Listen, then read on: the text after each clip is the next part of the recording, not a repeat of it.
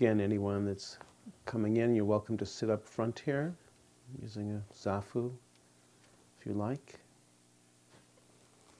And as you check in with yourself, physically, mentally, emotionally, if it feels like you'd like to just bring your awareness to the breath, being mindful of breathing in and breathing out. We'll just sit for a few minutes as we begin to settle and arrive and become present.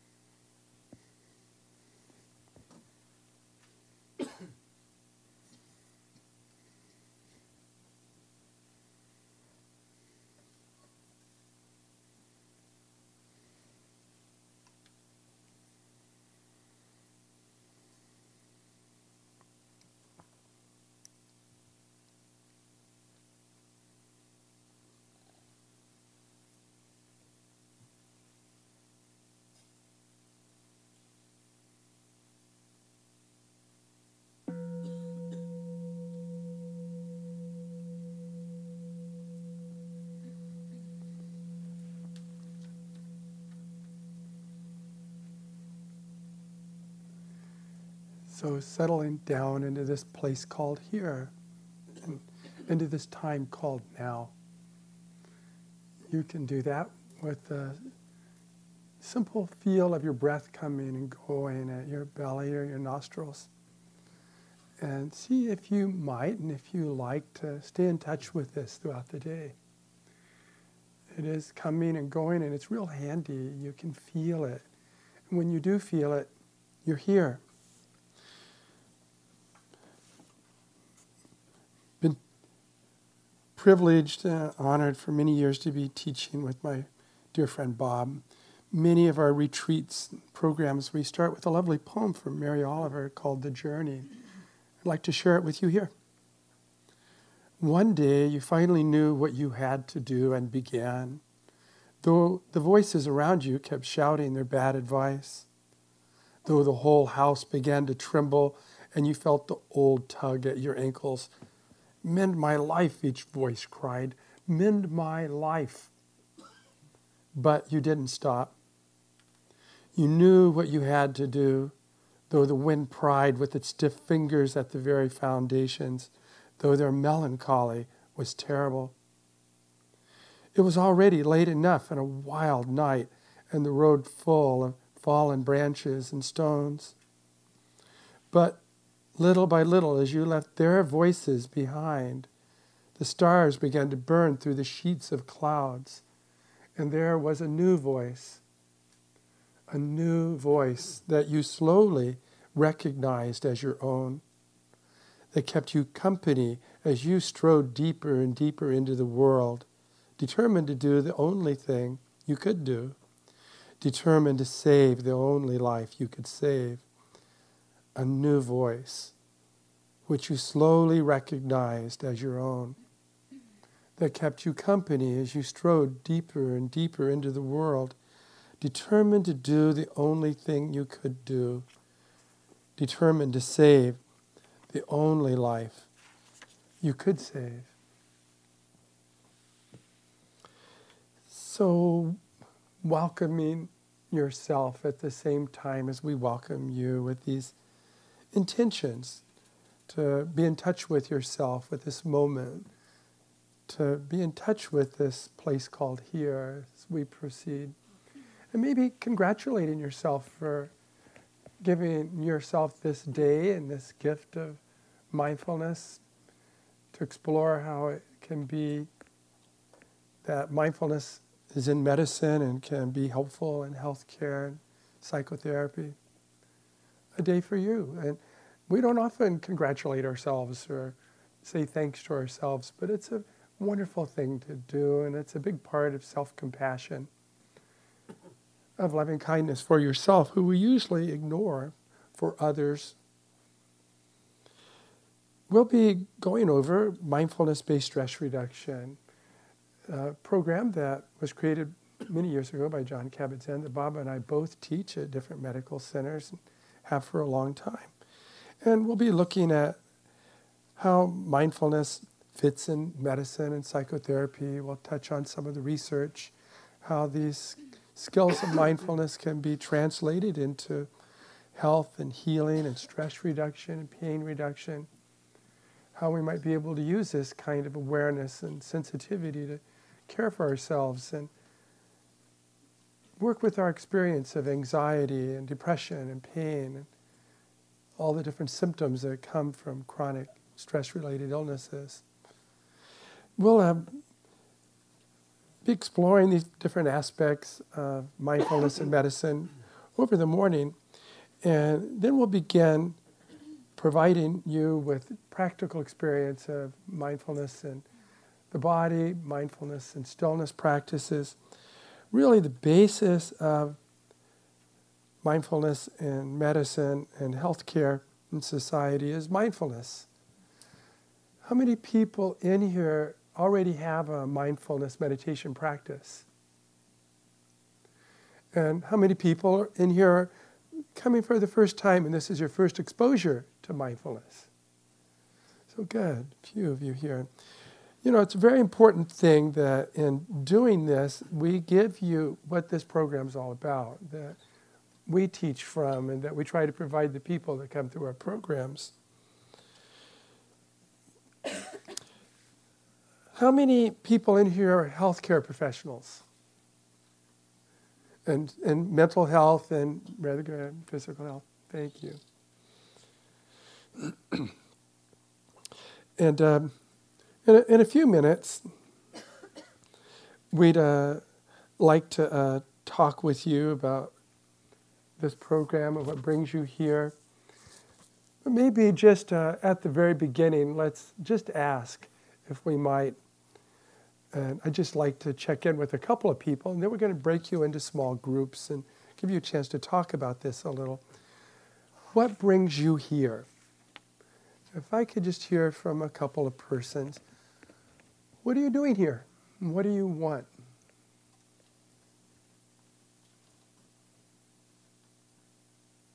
Don't all talk at once. Yes. Well, I've had a meditation practice, but I've gotten away from it in the past quite a few number of years. And now I'm going through some life transitions, and it's time to get back. Could you hear her? No. Okay. So you just repeat the question, the answer. You've used to have a practice, you've wandered away from it. You've noticed what it feels like to wander away from it, and you want to come back. Great. Thanks. Who else? Yes. I'm just trying to find some peace with my pain. We'll talk about this today. She's just trying to find some peace with her pain. What else? Who else? Yes. Yeah, I used to be in mental health care. I was a grief counselor, and the stress got so overwhelming, I had to stop. So now I'm in a phase where I'm trying to find my own structure outside of taking care of grieving people and reduce the stress because it's still in my body. She used to be in healthcare and working as a grief counselor. It became overwhelming, and the stress overcame her. And she's no longer working in that field. She wants to find her way back to her center and maybe find a way to work with the stress she's still carrying. Maybe one more, yes. I have a chronic illness, multiple sclerosis, which affects me sort of in varying times and degrees. And whenever I've had an active meditation practice, I've been better off. And like this other person, I've strayed from the path of a regular practice, and I just stopped. I thought this was good. This lady has a biofeedback system. It's called multiple sclerosis. It lets her know when she has wandered away from practice, that speaks up. And she has had a practice, and as the First Lady spoke, left it and wants to return to it to see, once again, this reduction in the terrible symptoms of multiple sclerosis. So let's break into small groups of maybe 3 or 4, just with the people nearest you. And let's talk with one another a little bit about what brings you here and what you would like to get from here. And we'll ring the bells in about 5 minutes or so, 10 minutes.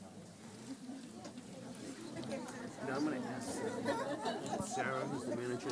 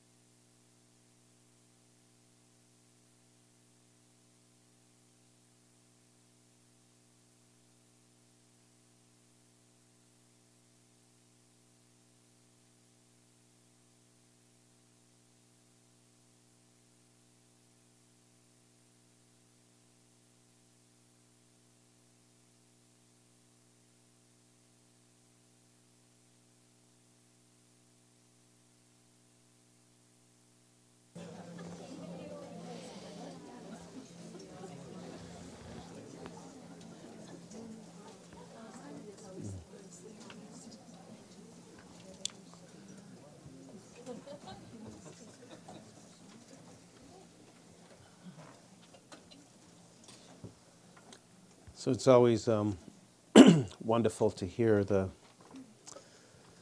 almost like a symphony of connection and interconnection.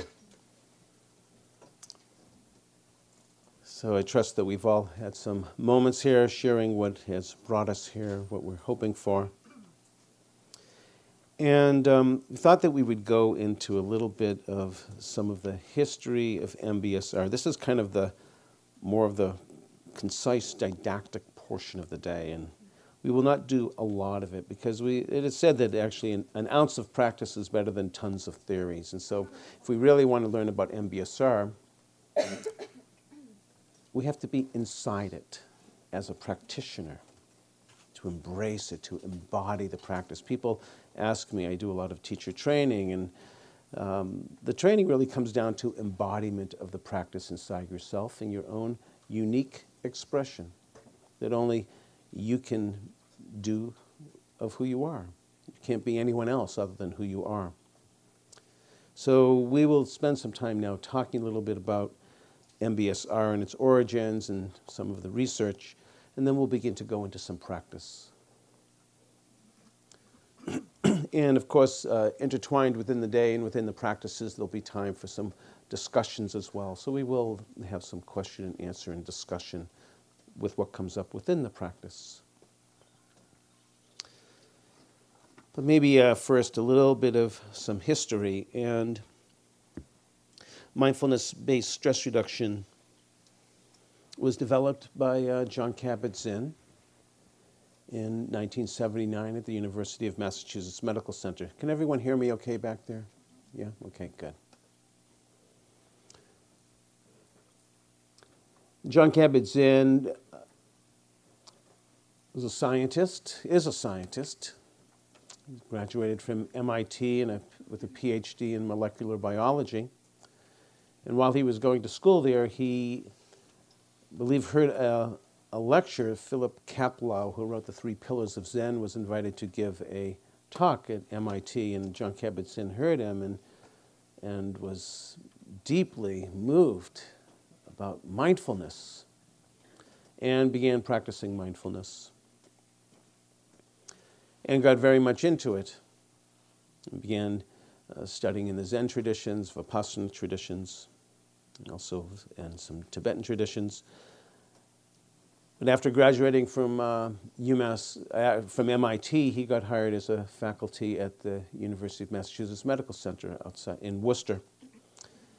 And in his early career, he was teaching in the medical school, and he also was practicing very intensively mindfulness meditation. And the story goes that while he was on retreat at Insight Meditation Society in Barre, Massachusetts, it's a little bit outside of Worcester, about a 45-minute drive, wonderful meditation center, kind of the sister or brother, you could say, of Spirit Rock. And it was there while he was on retreat, he reflected on his love of mindfulness meditation and his love of science and medicine and health, well-being. And he began to ponder or reflect upon how could these two worlds come together. And in some moments, evidently, of wonderful inspiration, this whole idea of a mindfulness-based stress reduction program arose in his mind, in his heart. And also within that inspiration, he said he felt that maybe one day these programs will be like all over the world. Some years ago, I asked him about this. He goes, I know, it feels like a déjà vu. So it's an amazing just to hear like an inspiration that arose in your heart, made manifest. And literally now, millions of people have heard about this and been touched by it. And, we think about, why go away in a cave and meditate? Well, we're still talking about the Buddha 2,600 years later. And this center is here because of that. So let us not underestimate the power of one individual's inspiration and awakening and what can happen. And those potential seeds of fruition lie in every one of us, not in some of us, but in all of us. We all have the seeds of awakening. One of the slogans we sometimes say when we begin the first class of mindful space stress reduction, MBSR, is that there is more right with you than wrong with you. That within each of us, there are these deep inner resources of amazing healing, wisdom, compassion within us. Just as sometimes, as a metaphor, Michelangelo already saw David standing in the block of marble, just chipped a little bit of it away. David had always been standing right there inside it. So from that inspiration at IMS, he wrote up a proposal for a pilot program at UMass Medical Center, appealed to the medical staff to send to him people that they're having difficulties working with, a lot of chronic pain patients, people just dealing with uncomfortable, hard situations, and let's see what happens if they go through a mindfulness-based stress reduction program. And of course, John, being a scientist, began to collect data and do pre and post and testings, and discovered that this was incredibly beneficial. And in the early years, wrote a number of different studies that were published in major medical journals on the benefits of mindfulness meditation. Some of the early studies, they were not control double-blind studies, so the research has grown much since those early days. But even still, after 4 years, a group of chronic pain patients reported that they were dealing with their pain much better than 4 years earlier. A group of people that were diagnosed with panic and anxiety disorder showed that even after 3 years, their panic and anxiety was being dealt with much better.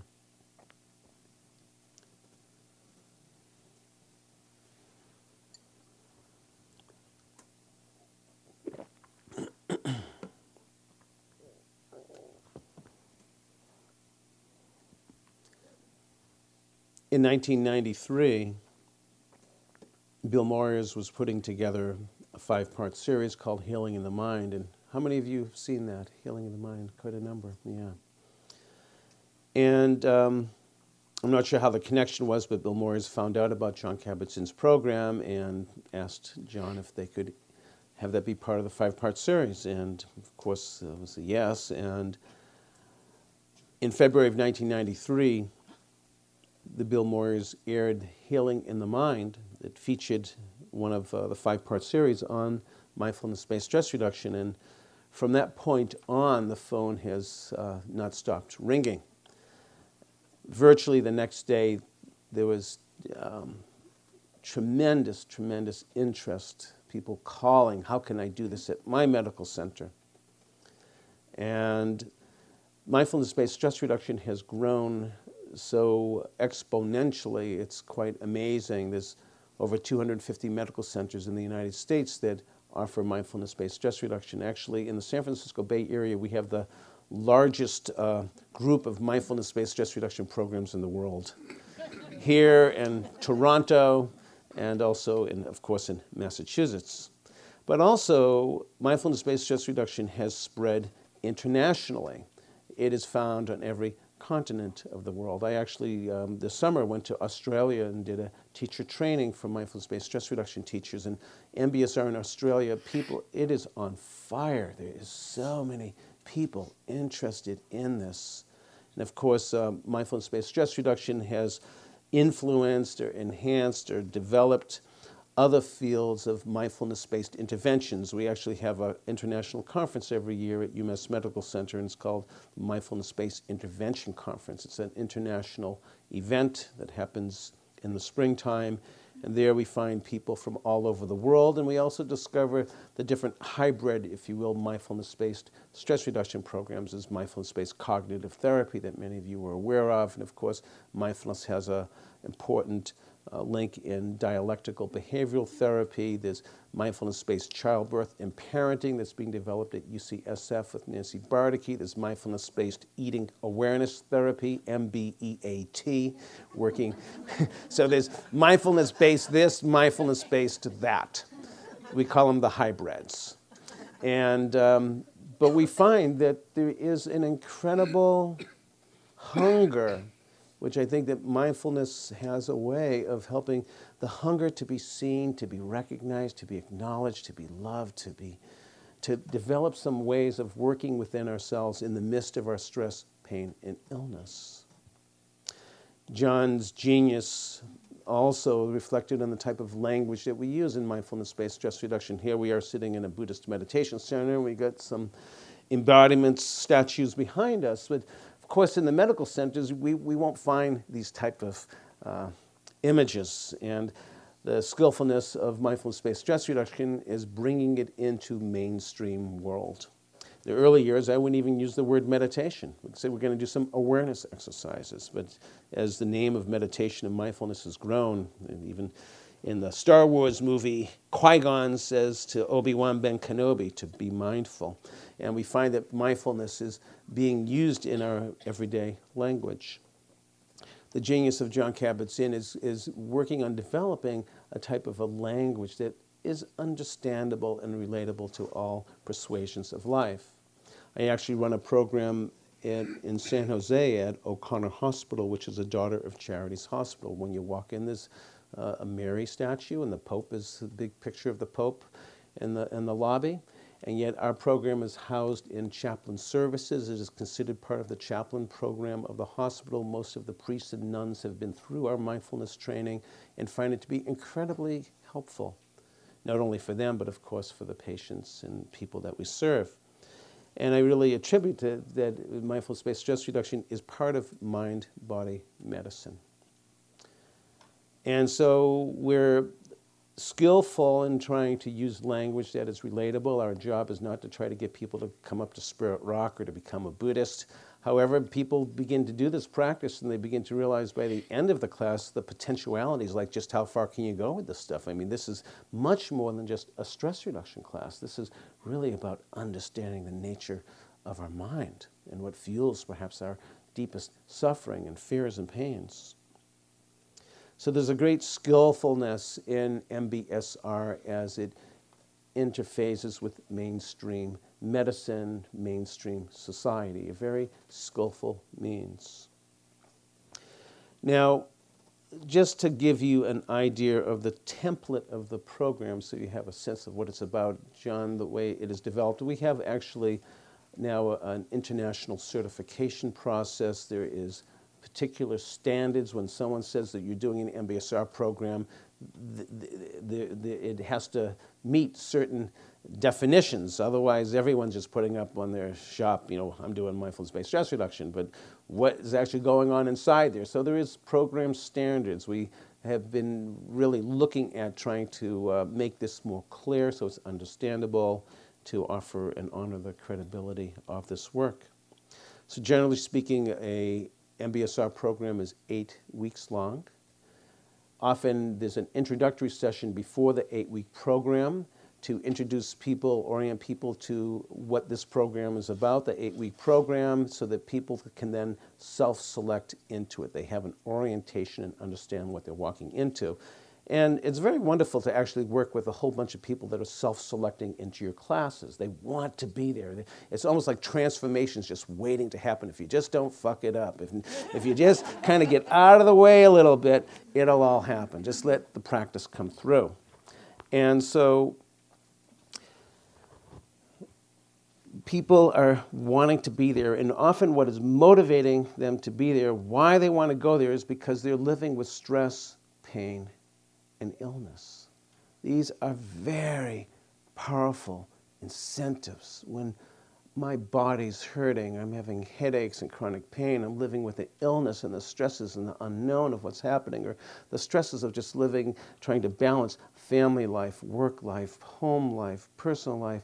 And of course, sometimes there's people that come because they want to improve their health and well-being. There's high blood pressure in the family, and I want to learn some ways to try to prevent these things from happening. So there's a wide range of different reasons, but people are self-selecting. They want to come there, often because they're suffering. And that's a powerful incentive. And what brought me to my own meditation practice wasn't because everything was copacetic and wonderful. It was because I was suffering, and it was because of my own pain that drove me to want to look inside and try to understand more about what was fueling that pain. And so we get a chance to work with people that are really wanting to work on themselves. So the program begins with this orientation, and then we meet once a week for 8 weeks. Generally, each class is 2 to 2.5 hours. In the 6th week, we offer a day-long. It's part of the program where we put a day of practice together that includes all of the different meditation practices that we've been learning the past 6 weeks. The practices that we work with, and we're going to actually do them today, the first practice that we work with is called the body scan meditation, which is a very powerful practice of bringing awareness, beginning with our left foot, and working our way part by part through the body up to the top of our head. And there actually is no magic about starting with the left foot. You could start with the right foot. You could start with the right hand. But since this program is being researched so much and studied, we have to have a consistent body scan. So it's not, we all recognize there's no magic to the left foot. And at the same time, when we say the body scan, that we all have a common understanding and definition of what the body scan is. But we begin with the body scan to begin to inhabit into the body. There's a wonderful quote that often is used in MBSR classes from the Dubliners by James Joyce of a character in the book. His name was Mr. Duffy. And it was said of him that Mr. Duffy happened to live a short distance away from his body. Lived a short distance away from his body. And many of us can relate at times to living somewhere else other than in our bodies, unless, of course, we get sick and get in pain. And so we began with this very powerful practice of body practice, feeling and sensing into the body, part by part, noticing what it may evoke physically, mentally, and emotionally. We talk about in MBSR, this is the triangle of awareness, or the triangle of our lives. That we live within our bodies, our thoughts, and emotions. And our mindfulness practice is attending with awareness to what is arising in the body, what is coming up with thoughts and emotions, and beginning to acknowledge what's present. And so we work with developing the body scan. And then we also work in developing, very important, is mindfulness in our everyday life. So in many ways, what we talk about the mindfulness practice, it becomes a way of life. There's the formal practices of being still, working with the body scan, and the sitting meditation that I'll tell you about in a minute, but also the informal practices of mindfulness, of learning how to become more mindful in our everyday life. Steve was mentioning earlier that the only moment we ever live in is right now. And yet at times we're thinking ahead, thinking in the past. As a friend of mine said, it seems like my mind's either rehearsing or rehashing all the time. And if we could actually bottle that as an energy source, we wouldn't have a problem.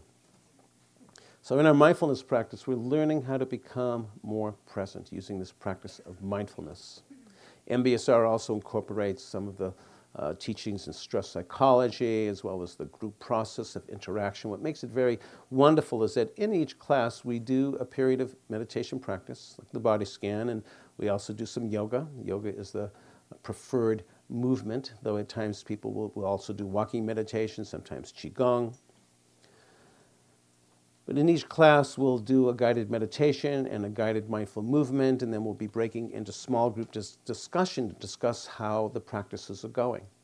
And then we'll come back into a large group and discuss with one another as well, and that's where some of the teaching comes out of through the group discussion.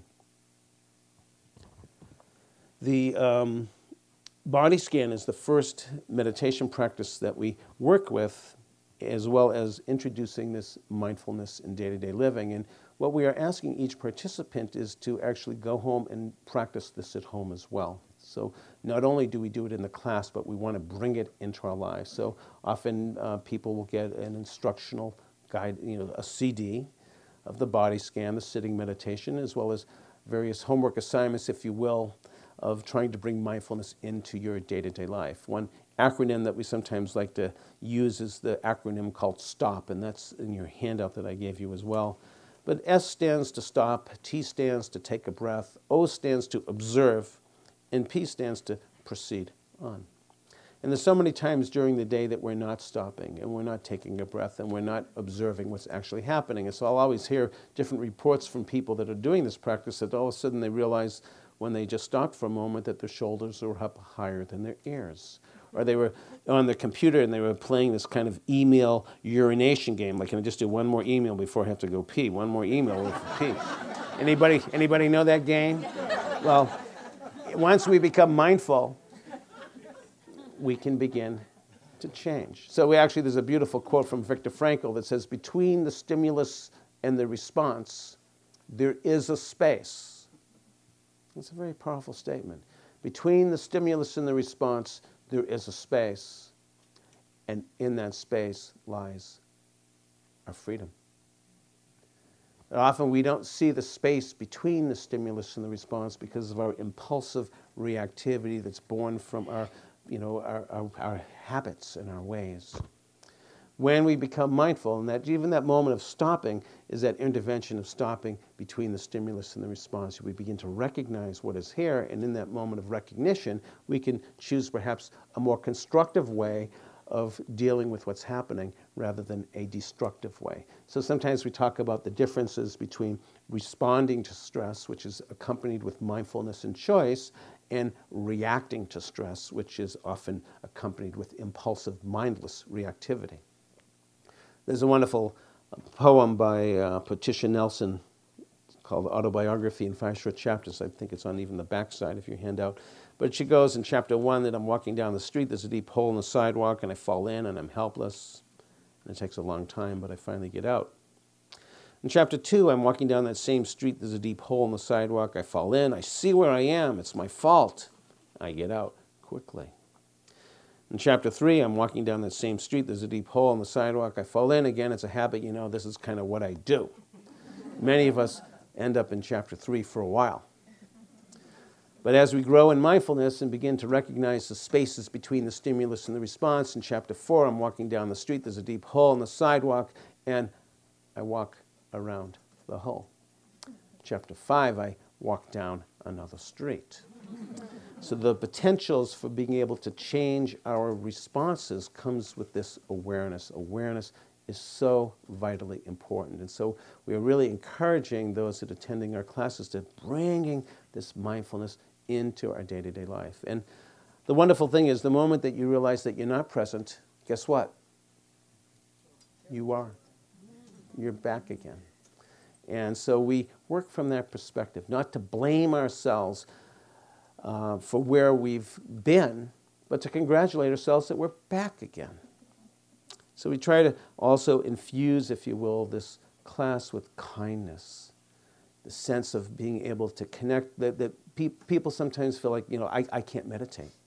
By the end of the 8 weeks, many people feel I can meditate, because the whole idea behind many people's thoughts and meditations is just keep your mind one-pointed and it shouldn't wander. But in mindfulness, we're just attending to watching the wandering mind and coming back again, acknowledging where we went.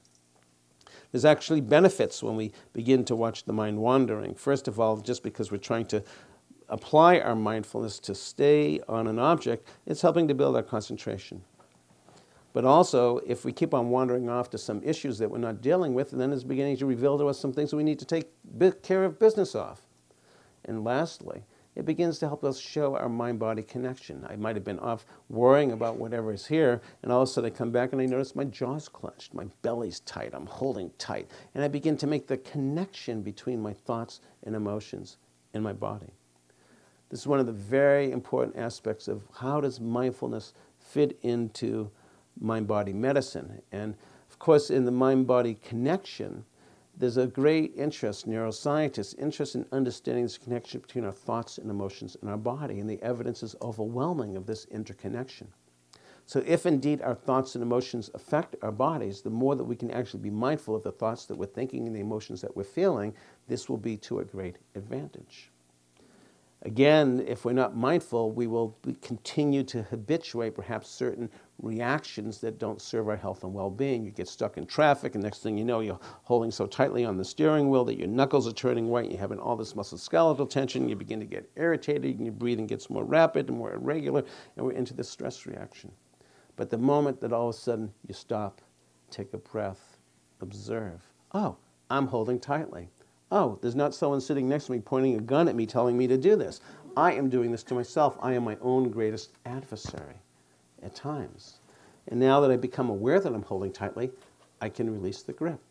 I'm seeing I'm breathing very rapidly, very irregularly, because I'm all irritated and worked up. I begin to acknowledge those feelings. I come back to the breath in the belly, feeling my belly expand on an inhalation, contract on an exhalation.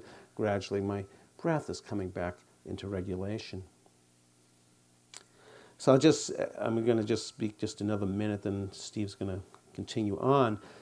So in going through the 8-week program, we begin with the body scan. We develop this mindfulness in everyday living. And then we introduce and the yoga I was mentioning, and then we introduce in about the 4th or 5th week, the guided sitting meditation that we will also be doing today that expands the field of awareness, not only to feeling sensations in the body, but to become mindful of the different sounds that we're hearing, even becoming mindful of different mind states, and ultimately in this practice of present moment awareness, of just sitting in the now and just observing what's coming up in the body and mind.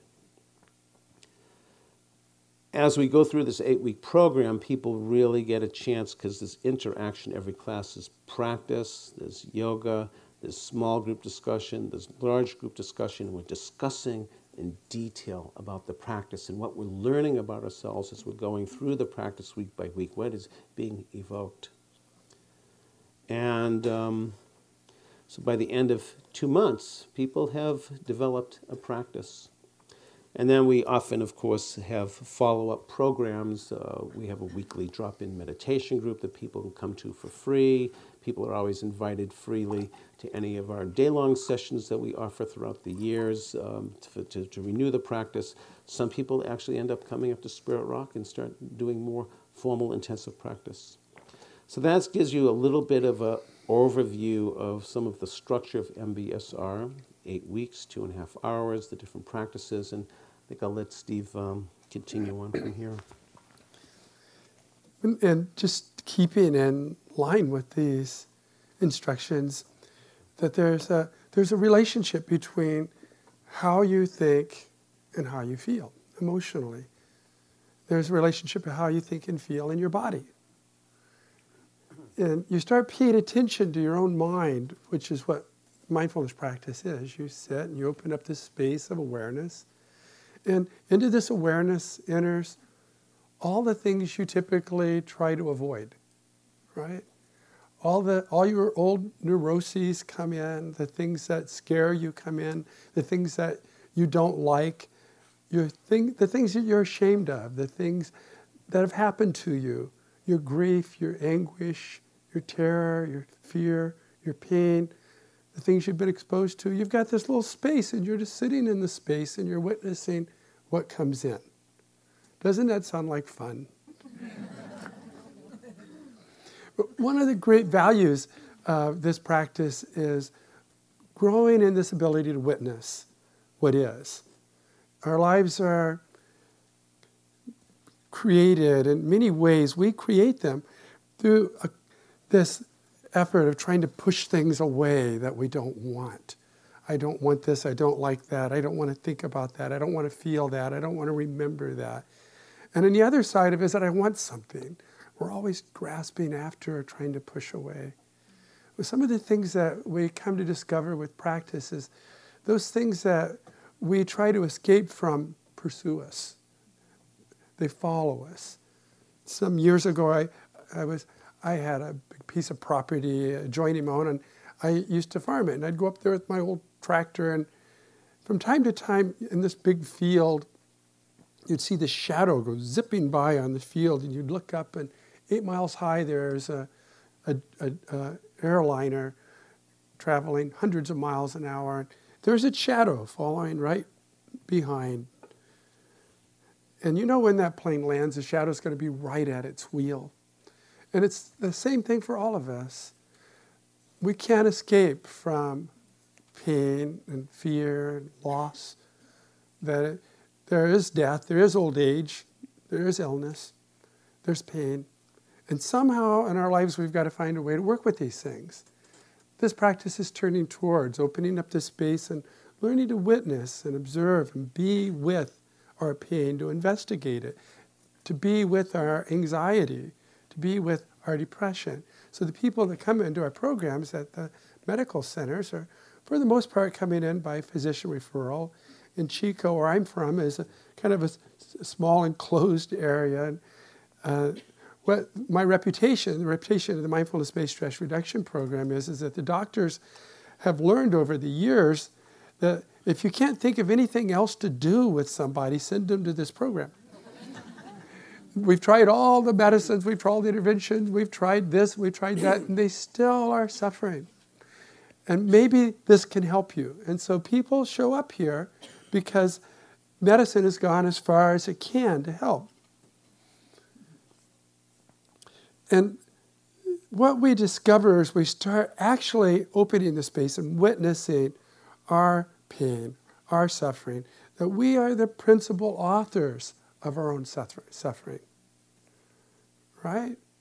And one of the things we might say at the beginning of a mindfulness-based stress reduction program is that stress is 5 to 10% what's been going on in your life, and 90 to 95% your way of looking at it. How many people would agree with that? I mean, 95% of your stress is because of you. You yourself are responsible for creating stress in your life. If you are the authors then of your own suffering, which is another word for stress, then there is also a huge amount you can do for yourself. This wonderful quote that Bob brought up, between the stimulus and the response, there's a space, and in that space lies our freedom. You put it in context with some of the other things that Viktor Frankl had to teach it.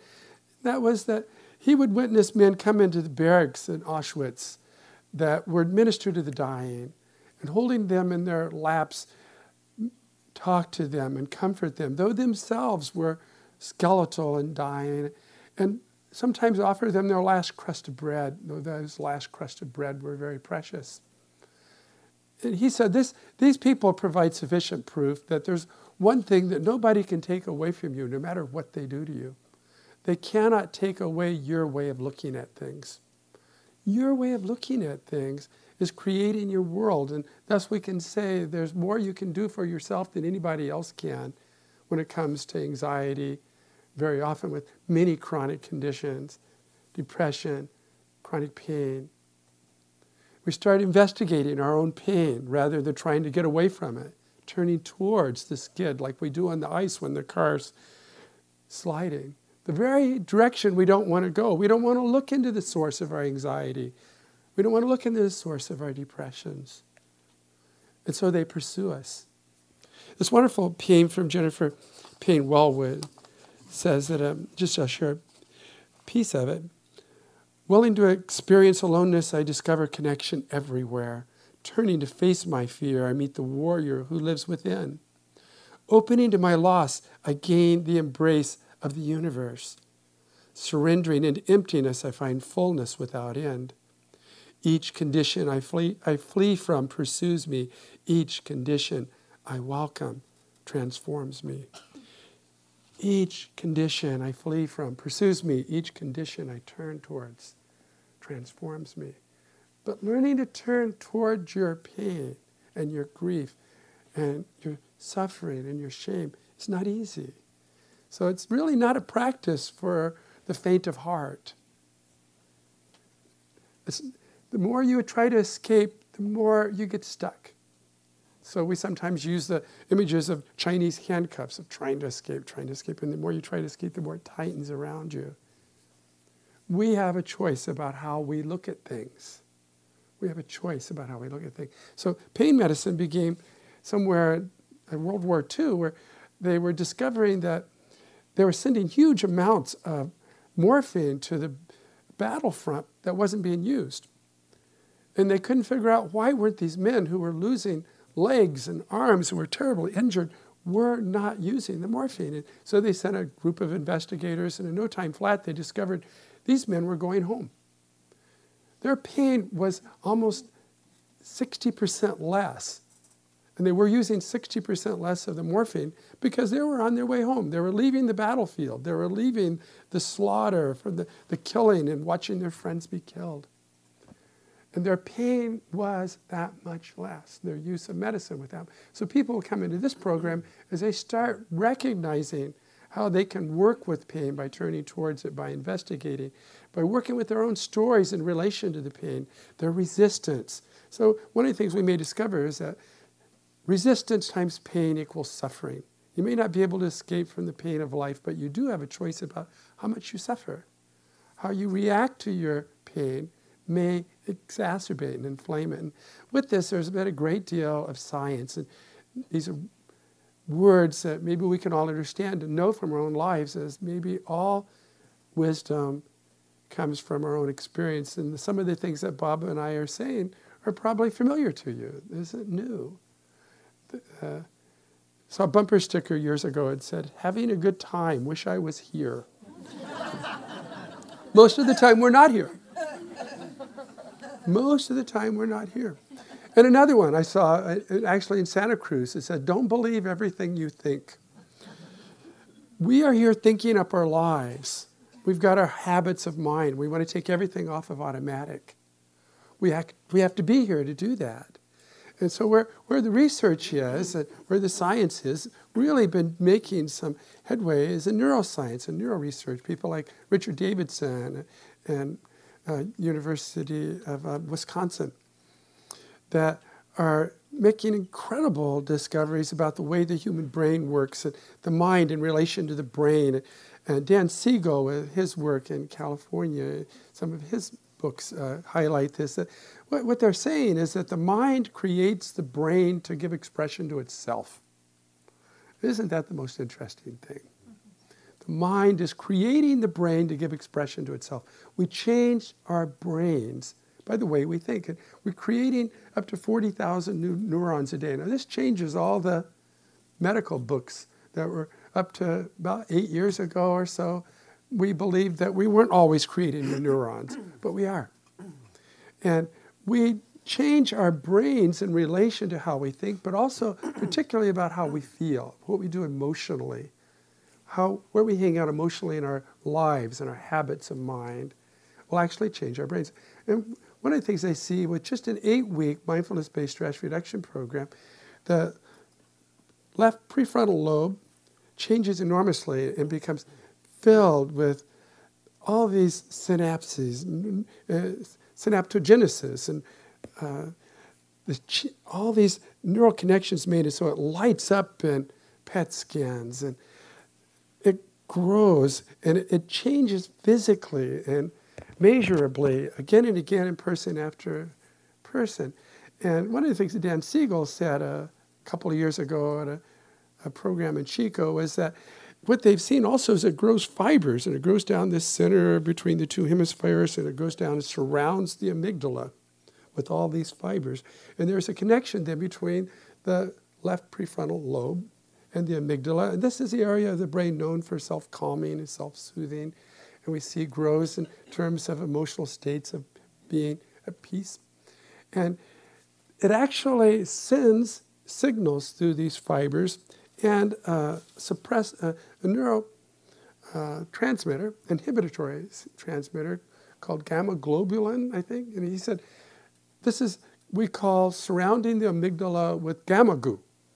And this amygdala is considered the hub of fear in the body and a few other things. It actually, in practice, in times allow us to calm mental states that create suffering. The stuff of rage, of grief, of terror, fear, of hostility, and calm our anger.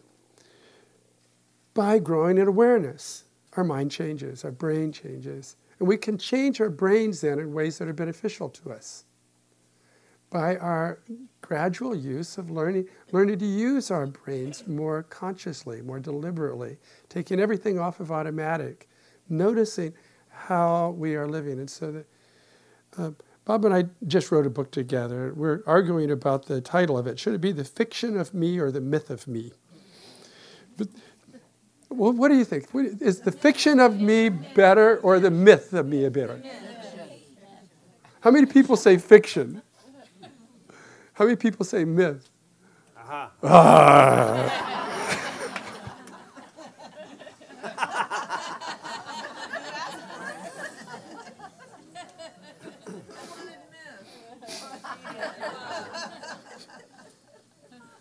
Well, you guys just chose the title of the book. We've got this me character we're totally identified with, and it's got all my story mixed into it. The things that have happened to me, the things that have happened with my parents, the things that they didn't give me, the things they did give me too much, the things that I did, the things that I should have done, the things I shouldn't have done.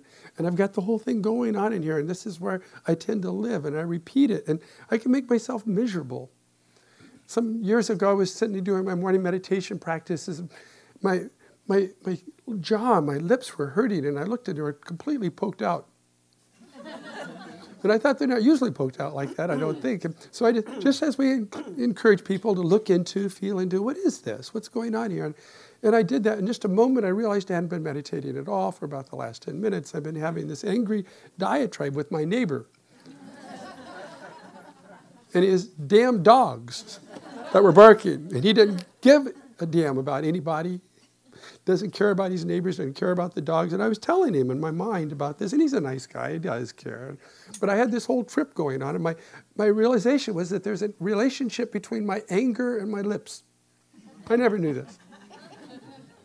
And everybody's got it different, but my lips. And so ever since then, every time I see people with those really wrinkly lips, I'm real careful. They've been pissed off a long time. We affect our bodies by how we think and feel. Our bodies change. We're all going to do it different. See people do it in their shoulders. These are often our anxiety muscles. And some people do it in their guts, and some people do it in their butts. We all got our own places where we bring anger and grief and anxiety. In one of our classes years ago, there was 2 women with IBS. And during the class, irritable bowel syndrome. And during the body scan, as often happens, we're laying doing our meditation, one of them begins to sob. And within minutes, a few other people in the room start sobbing. We're contagious that way. And so they're crying. It's all good. We're doing the meditation, and I'm bringing tissue around the room, and it's happening. And at the end of class, one of the women came up to me, and she said, I have IBS. And I had terrible symptoms before coming to this class, and I almost didn't come. But I made the most remarkable discovery. As I cried, my pain subsided in my gut. I've never felt that before. And about 10 minutes later, the other woman came up and said the same thing to me. Right, interesting. That somehow our tears are connected to our bodies as well as our happiness. And so in doing the work I do, I work full-time as a psychotherapist, doing individual counseling and doing couples counseling, working with groups and individuals. And each day, I too am exposed to enormous human suffering. And I have to find some way to deal with what I feel. One of the wonderful things in this last chapter of the book Bob included was I See You, Mara. And speaking to the experience of the Buddha as he was being tempted just before enlightenment. And he is all of a sudden faced with this onslaught of fierce demons that are the most scary, ferocious monsters that just came upon him as a great army. And seeing that this was an embodiment of Mara, this part of our mind, of the world that creates fear, anger, and hostility, he said, I see you, Mara, and placed his hand on the earth. And these things had no effect on him. And minutes later, seeing that this wasn't getting him, suddenly he was surrounded by this wonderful parade of beautiful women and music and fragrances and movements and dancing.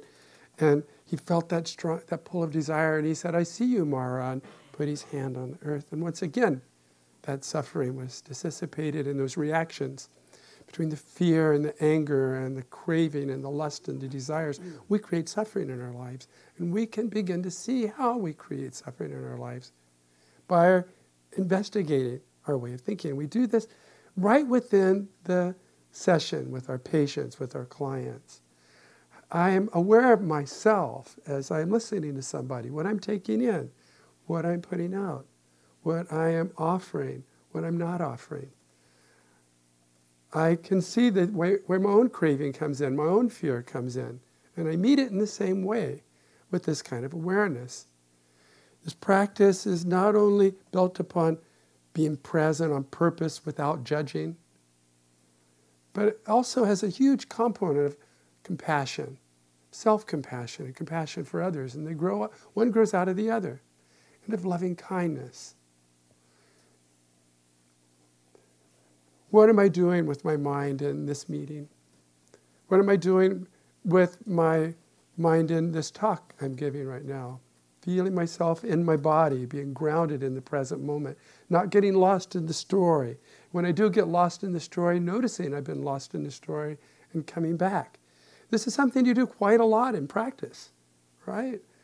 You'll be sitting, you'll be off somewhere. You notice you're off somewhere, you come back. You might do this thousands of times in any given meditation practice. And you might do this thousands of times as you're sitting with a patient that is telling you this horror story of their life. And you're lost in it. And up comes your hatred and your anger for the person that hurt them. And you come back again. And your grief and your shame and your fear and your deep empathy for their suffering. And you're lost in it. And you come back again. You are still grounded. And you're with them. And you're not lost in your own minds. And I don't just do this in my practice with my patients, but also daily in my life.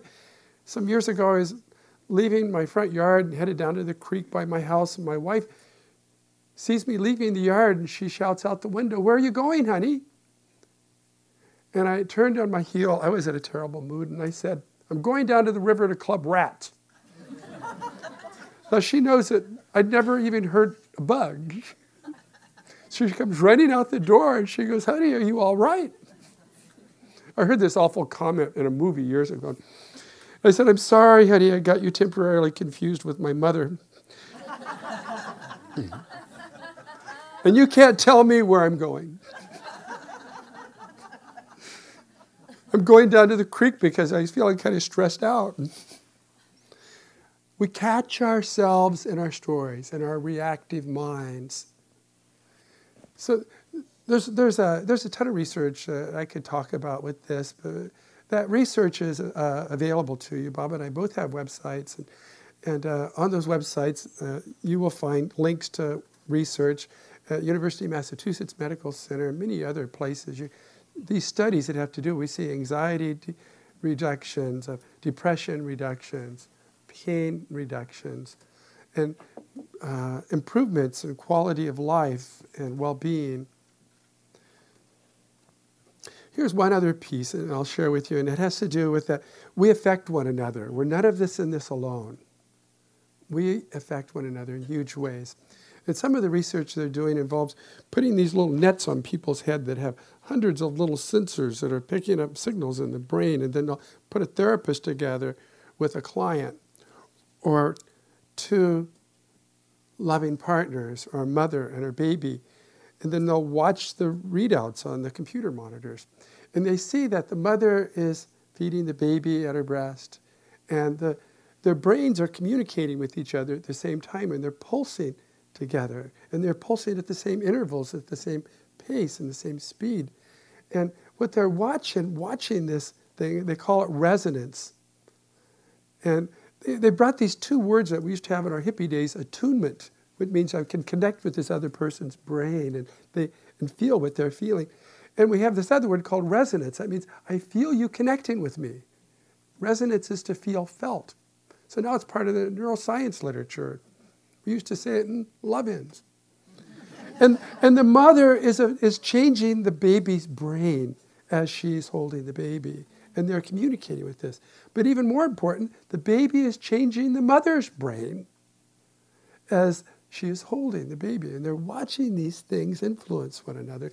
And they do this with patients and counselors and doctors and their patients. And we see there is a connection we have with one another. We're all in this together. We influence one another. And when we're here together in awareness and mindfulness, we have a chance of really growing and contributing to each other's growth. So there is a little bit about mindfulness and medicine. I think it's about time for us to take a break, huh? Let's just take a small break. We'll be coming back here at 11 o'clock, so just about 10 minutes or so. We're going to do a mindful yoga practice. So as you come back into the room, find a space where you can lay out and be flat on your back. And if you need to move your chair, do so. And of course, if there's anyone in the room that is not able to lie down, stay in your chair. So we always make this workable. Of course, when we work in hospitals, we're working with people with, at times, various challenges. So sit where you feel safe and comfortable. Lie. Thank you for listening. To learn how you can support the teachers and Dharma Seed, please visit dharmaseed.org/donate.